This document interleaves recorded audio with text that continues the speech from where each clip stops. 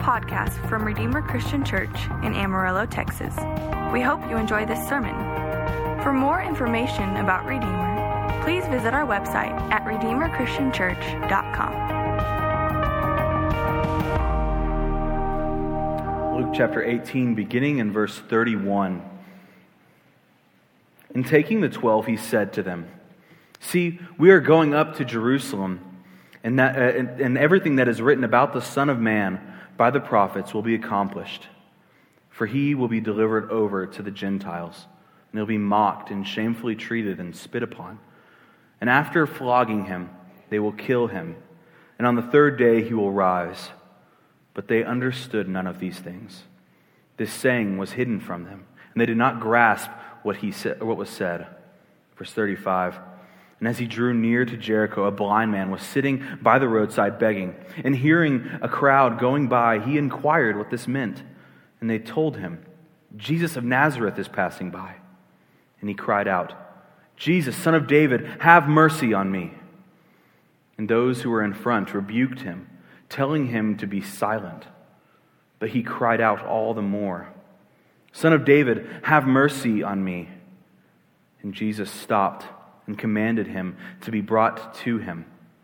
And when he came near, he asked him, "What do you want me to do for you?"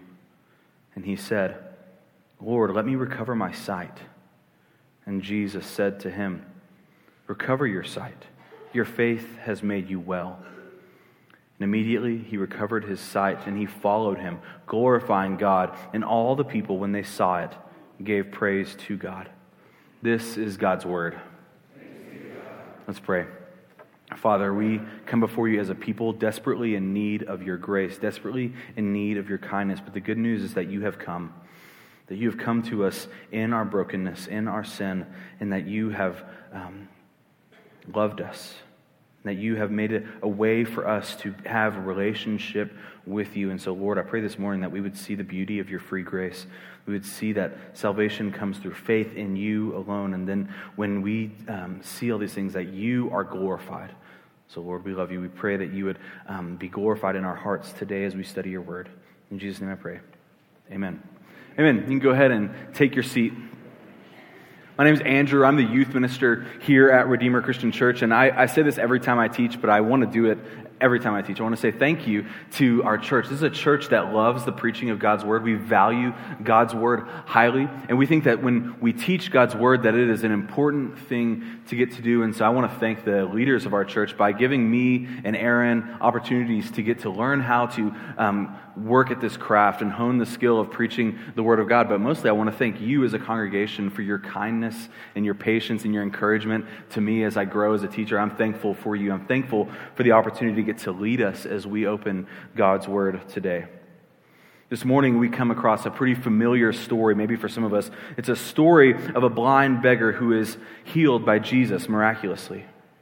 And as I was preparing for this sermon, I wanted to kind of do a dive into what it means to be blind. What does a blind person experience? This is something that I cannot understand or even fathom. And so I wanted to understand a little bit more about that experience. And in my kind of deep dive into that, I found this fascinating interaction between Helen Keller and a reporter.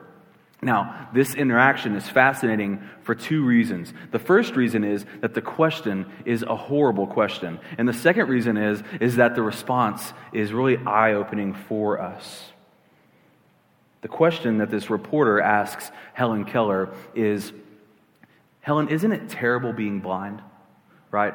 This is a shocking and horrible question on its face. You can gasp if you desire to. And here's the good news, is that if you're really fretting over the state of reporting in America today, 100 years ago it was bad as well. So we are all on the same playing field. But that's the hard question that he asks. "Hey, Helen Keller, isn't it terrible to be blind?" But the good news is that Helen Keller gives him a fascinating answer that is really helpful for us. Here's what her response is to the question of, "Isn't it terrible being blind?" She says, "It is better to be blind and to see with your heart than to have two good eyes and see nothing at all."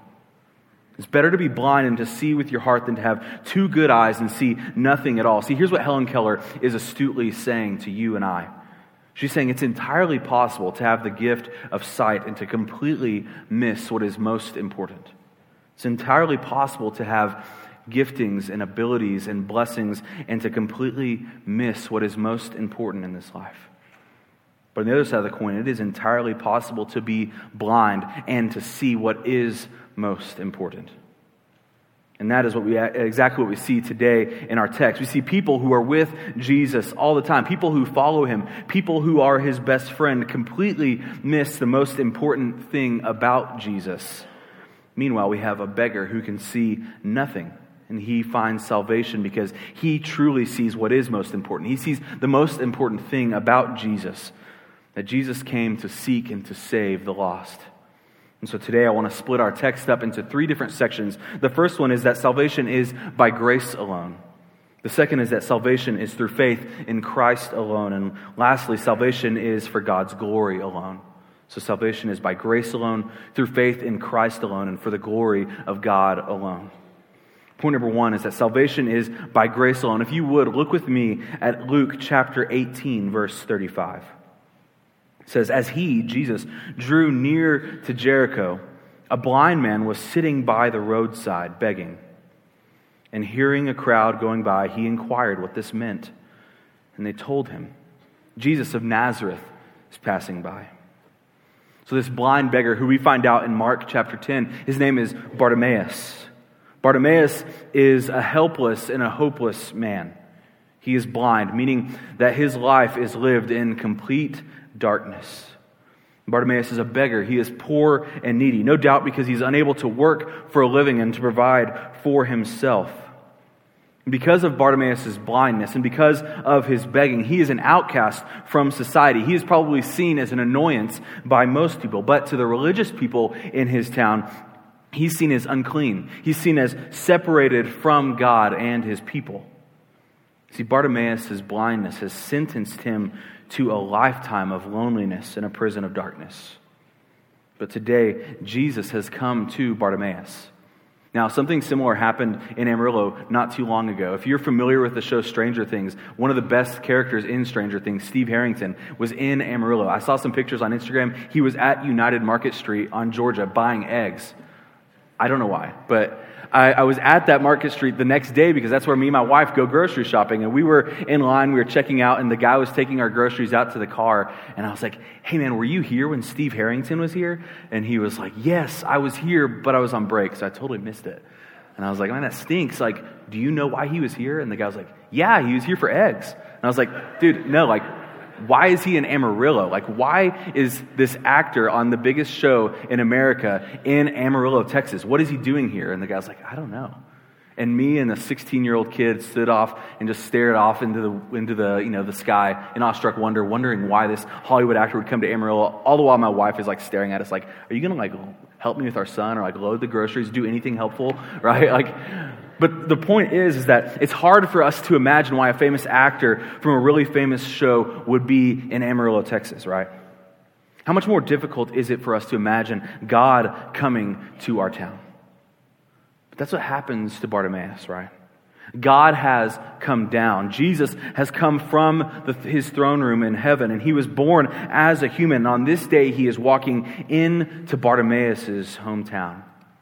He is walking down the road where Bartimaeus begs. Jesus comes directly into Bartimaeus' suffering, directly into his affliction, directly into his pain and darkness. See, when Bartimaeus would not and could not go to God, God came to him. That is kindness. That is the grace of God. And while the world would rather forget that Bartimaeus exists, God, who created the world, came to him. And this is the grace of God on display for us to see. It is the undeserved favor of God lavished on a blind beggar. And now we see 2 responses to God's grace going out. We see 2 human responses to God's grace going out here in this text. First, we see Bartimaeus' response. Look at Luke chapter 18, verse 38. It says, Jesus, Son of David, have mercy on me. Notice how Bartimaeus refers to Jesus, right? As Jesus is walking by with his crowd, Bartimaeus says, hey, what's going on here? And someone says, Jesus of Nazareth is here, right? But when Bartimaeus talks to Jesus, he does not call him Jesus of Nazareth. He calls him Jesus, Son of David. This is important that we note this. This is the only time that we see the term Son of David ever used in the book of Luke. And Jesus even tells his disciples exactly why he came to the world in verses 31 through 34. He tells them that he would be delivered over to the Gentiles, that he would be mocked and shamefully treated and spit upon, that he would be beaten, he would die, he would rise 3 days later in accordance with the Old Testament prophecy. See, Jesus is telling them why he came. He came into this world to suffer and then to die. Or as 1 Corinthians puts it, he says that Jesus, who knew no sin, he became sin for us so that we might become the righteousness of God.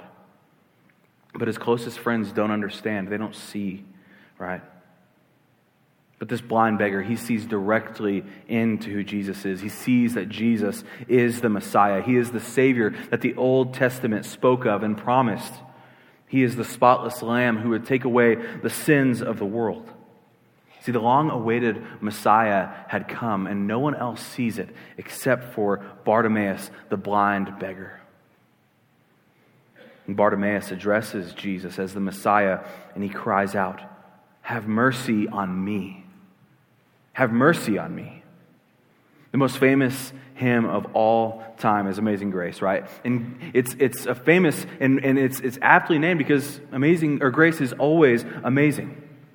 The great hymn says, "Amazing grace, how sweet the sound that saved a wretch like me." See, God's grace is always amazing because it saves wretches. It causes the lost to be found. It causes the blind to see. See, Bartimaeus is certainly a story of a blind man who is miraculously healed, but it's so much more. It is this metaphor that shows us who we are before God. That Bartimaeus is this physical representation of each of our spiritual state. We, much like Bartimaeus, we are blind, we are beggars, we are helpless and hopeless. Each of us is lost in the darkness of sin, blind to the things of God, and we would be sentenced to a life in a prison of darkness if Jesus, in his grace and kindness, had not come to you.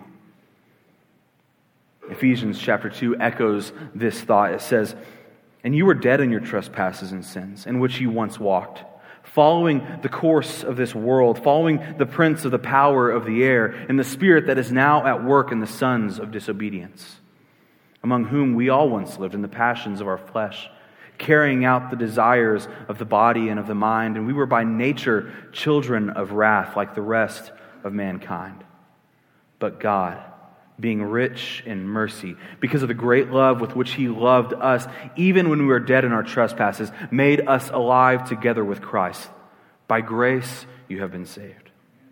See, man in his sin is lost in darkness and blind to the things of God. And by nature, we are deserving of God's wrath. By nature, we are deserving of God's holy hostility against evil. But God's grace can be summed up in these two words, but God, right? You were dead in your trespasses and sins, but God, right? You were following the course of this world, but God. Carrying out the desires of your body and mind, but God. Blind, living in darkness, but God is rich in mercy, and he loves you. So he came as a man. He lived a life of perfect obedience to God's law, and then he died on a cross, paying the penalty for those who have disobeyed God's law.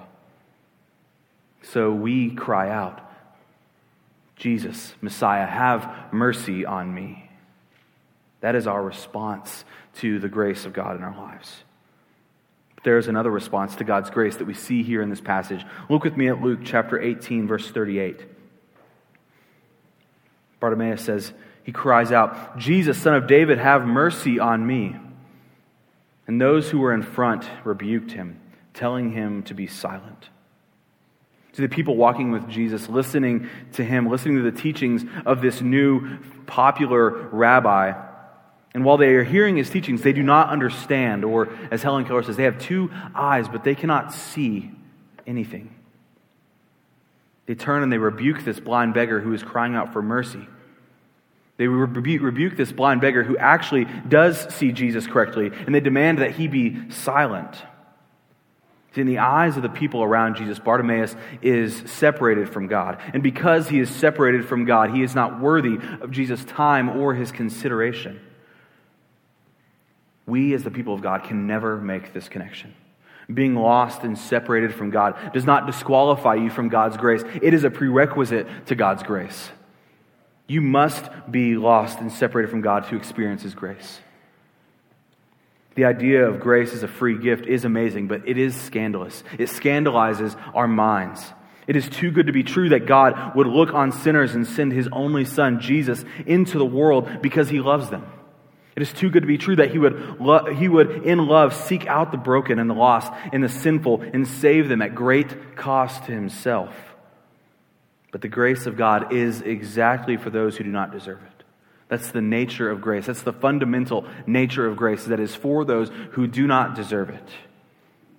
I think sadly, because there is a fundamental misunderstanding of grace, there is this tendency in the hearts of man, myself included, to make barriers to God's grace, to form obstacles through rules and through traditions and through certain things that would keep people from experiencing the grace of God by demanding they do or be certain things that God in His Bible has not demanded that they be. And I think that this is true in churches, and I think that this is true in Amarillo, Texas, right? We have to be aware. We have to be careful. We have to be watchful about what our hearts want to do to the free grace of God by making it cost something. Rosaria Butterfield, in her book, The Secret Thoughts of an Unlikely Convert, she says that we may never know the treacherous journey that people have taken to land in the pew next to us. You may never know the treacherous journey that someone has taken to sit in the pew next to us. See, we all know that life is treacherous. Life in this world is treacherous. There are people who are in our schools and in our jobs, in our neighborhoods, on our teams, in the pew with us, in our community groups, maybe people in our family who are in pain. They feel broken. They feel forgotten, misunderstood, lost, ostracized. But the church is equipped to offer what people in a broken world desperately need and what God freely offers, which is the grace of God. We are the people that can do that. Point number 2 is that salvation is through faith in Christ alone. Look with me at Luke chapter 18, verse 39.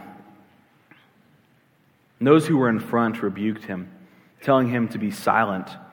But Bartimaeus cried out all the more, "Son of David, have mercy on me." And Jesus stopped and commanded him to be brought to him. And when he came near, he asked him, "What do you want me to do for you?" And he said, "Lord, let me recover my sight." See, Bartimaeus, he continues to cry out for the Messiah to have mercy on him. And in this crowded, busy street with all this commotion and all this chaos, Jesus stops and hears him. This is a window into the heart of who Jesus is, a window into His kindness and mercy, that He asks for Bartimaeus to be brought to Him. See, when we cry out to Jesus for mercy, He hears you.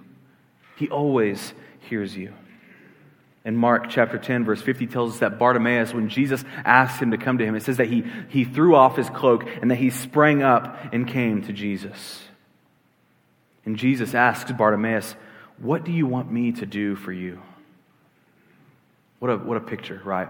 That the God of the universe is standing across from a blind man, and they're standing face to face, and Jesus asks this blind man who lives in darkness, "What do you want me to do for you?" He asks this man who has nothing, a man who was begging just seconds earlier, who brings nothing to the table, "What do you want? What do you want?" And Bartimaeus says, "Lord, let me recover my sight." Look at verse 42. And Jesus said to him, "Recover your sight. Your faith has made you well." Now this is a dense phrase. This is packed with so much meaning. First of all, in the Greek, when Jesus doesn't say, "Hey, recover your sight." In the Greek, Jesus says, "See." It's a command. It's an imperative command. He says, "Hey, have vision. Take sight. See," right? He commands him to see, and he does. By the mouth of Jesus, this blind man opens his eyes for the first time, and he lays eyes on Jesus, the Savior. A man who lived in darkness now sees Jesus, the light of the world, standing right across from him. And then that phrase continues on where it says, "Your faith has made you well." The Greek really just says very simply, your faith has saved you. The faith of you has saved you. What are we to make of this? The faith of you has saved you. Your faith has saved you. Here's what we should make of this. This is the essence of faith. Faith is a disposition of the weak. That we come before Jesus in our weakness and we lean into His strength. That we come before Jesus in our sin and we lean fully on His righteousness. That we come before Jesus in our insufficiency and we lean on His sufficiency. But I want us to be clear, what He is not saying, He's not saying that faith saves you, that belief saves you. What He is saying is that Jesus saves. It's Jesus that commands him to see. It's Jesus that commands his eyes to be opened for the first time and to work and to be able to see and process the world around him. What he is saying is that faith is the conduit. It is the channel through which salvation comes into Bartimaeus' life. It is the avenue through which the salvation of God pours into this poor man Bartimaeus' life and transforms and changes him. Look at Ephesians chapter 2, verse 8. It says, "For by grace you have been saved through faith. And this is not of your own doing. It is a gift of God, not a result of works, so that any man may boast." See, faith is when in our weakness we lean into Jesus' strength. Faith is in our unworthiness, we lean into Jesus' supreme worth. Faith is when we, in our insufficiency, lean into Jesus' sufficiency and what He accomplished as He died on the cross for our sin. And it is through this weakness and reliance on Jesus that salvation comes to us. The great preacher Martin Lloyd-Jones, he says this. He says, "The gospel is not an encouragement to self-effort. The gospel is not an encouragement to what you can do or what you have done. It is an announcement of what God has done to save us." He continues on and says, "You are a Christian entirely because of the grace of God." This humbling reality and truth ought to stir our hearts to know that it is the work of God in us that makes us new creation. That we, much like Bartimaeus, bring nothing to the table, but God sees fit to save us and change us all the same. Point number 3 is that salvation is for God's glory alone. Look at Luke 18, verse 43. It says, "And immediately Bartimaeus recovered his sight, and he followed him, glorifying God. And all the people, when they saw it, they gave praise to God." See, verse 43 tells us that Bartimaeus recovered his sight and that he followed Jesus, right? That they probably could have left that out. If Jesus gives you your sight, you're probably going to follow that guy, right? But they leave it in here nonetheless because I think that they're trying to show us something incredible. See, to Bartimaeus, God's grace is not something that is common. It is something that truly is amazing. That he was blind, and the first thing that he truly saw was Jesus, the healer, the Savior, his friend, right? That's the first thing he opens his eyes to. And I think the reason that they leave all this stuff in is because Bartimaeus is evidence of the salvation of God. Bartimaeus was a broken, blind beggar, but God, in His mercy, came to him on this day. Bartimaeus is evidence that salvation is free to those who are lost in a prison of darkness. And in their weakness, they can place their faith on His strength for salvation and healing. And as a Christian, we are evidence of this transformation as well. If you are a Christian, you are evidence of God's salvation and what He is able to do in the lives of broken, lost, sinful people. Ephesians 2:10 tells us that, "For we are His workmanship, created in Christ Jesus for good works, which God prepared beforehand that we should walk in them." If you are a Christian, you are His workmanship. He has done something in you. He works and you are the product, the result. You are the workmanship. He is the artisan and you are the art. And the art of salvation glorifies God. In verse 43, the people see God's workmanship on display in Bartimaeus. In Bartimaeus, this man who is transformed from a blind beggar into a follower of Jesus who can see. They see the gospel on display and they give praise to God. They praise the great artist and architect of salvation, God. See, when God saves us, He gets the glory and the praise because He has done the work. Bartimaeus' story ends there, but many theologians and historians believe that this blind beggar is named in the book of Mark because Bartimaeus is no doubt a member of the original 120 people that would follow Jesus. That he is instrumental in the spread of the gospel, and he is instrumental in the establishment of the church in Jerusalem.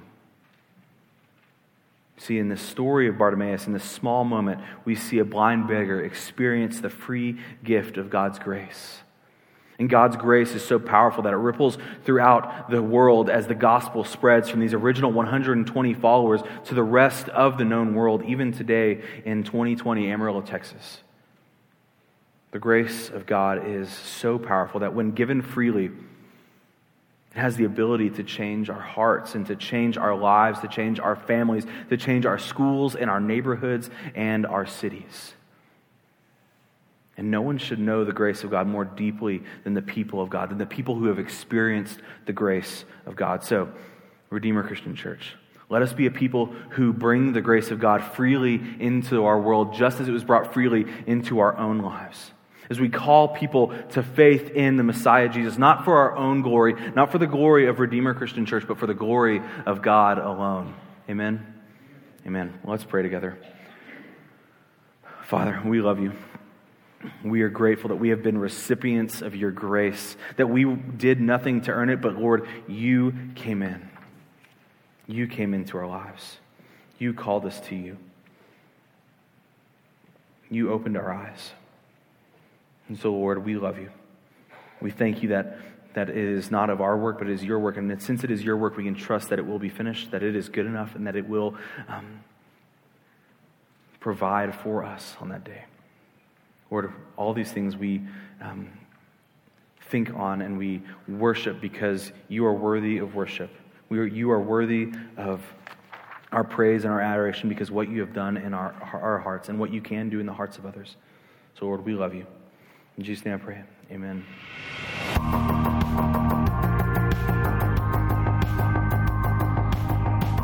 Thank you for listening to this podcast from Redeemer Christian Church in Amarillo, Texas. For more information about Redeemer, please visit our website at redeemerchristianchurch.com.